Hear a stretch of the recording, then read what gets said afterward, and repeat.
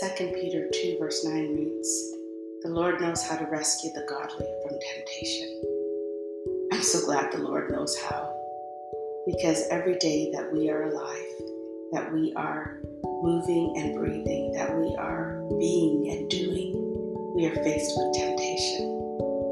Thank goodness the Lord knows how to rescue us from it, because the enemy keeps trying to trick us, keeps trying to make us fall, keeps trying to make us fail, keeps trying to make us lose, keeps trying to make us get caught in our mistakes. But we have a God who loves us, a God who cares for us, a God who sees us at all times, a God whose hand is not too short that it cannot save, a God who wants best for us and does what's best for us. He sees ahead of us, and He knows the choices we're going to make, good or bad. He knows us, and He knows how to rescue us from every single temptation that we face. And we should know to go to Him. We should know to trust Him. We should know to seek Him first. We should know to stay close to Him, so that we are close to His rescuing hand. And we do that by prayer. So let's decide right now that we're going to stay connected to Him, so that He can rescue us quickly and strongly. Let's go to Him in prayer, so that we can be sensitive to His voice and to His presence, moving out of temptation and into victory, one step at a time with the Lord. Let's do that now.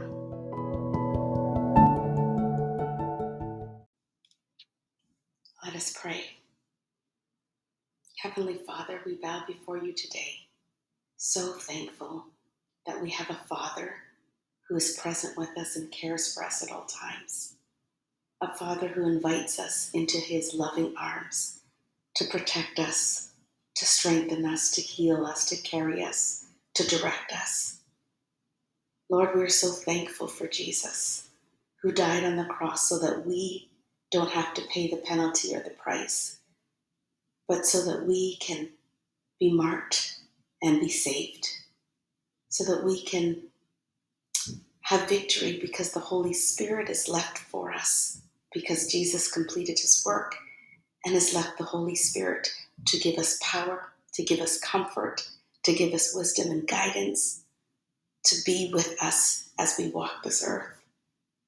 Father, Son, and Holy Spirit, Lord, our Lord, we're so grateful that You know how to rescue us from temptation, that You don't leave us to our own demise, to our own mistakes, to our own failures, to our own disappointments, to our own discouragements, to our own deceit and denial.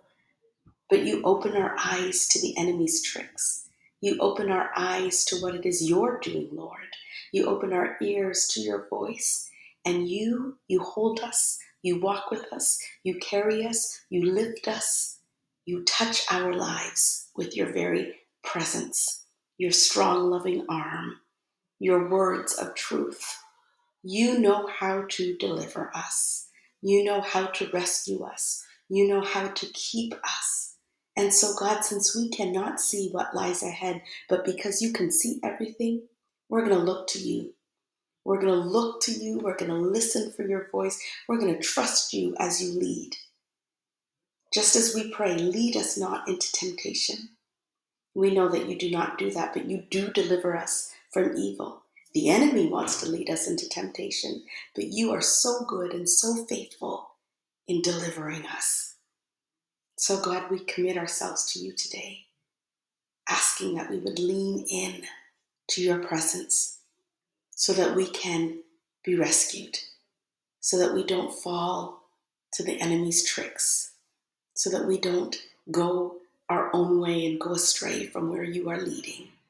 Help us to listen to You, to follow You, to please You, to live for You, to trust You, to walk by faith and not by sight, to allow Your word to be a lamp unto our feet and a light unto our path.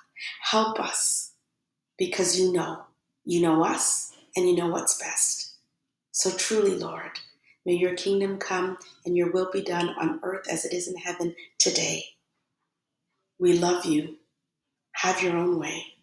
In Jesus' name, amen and amen.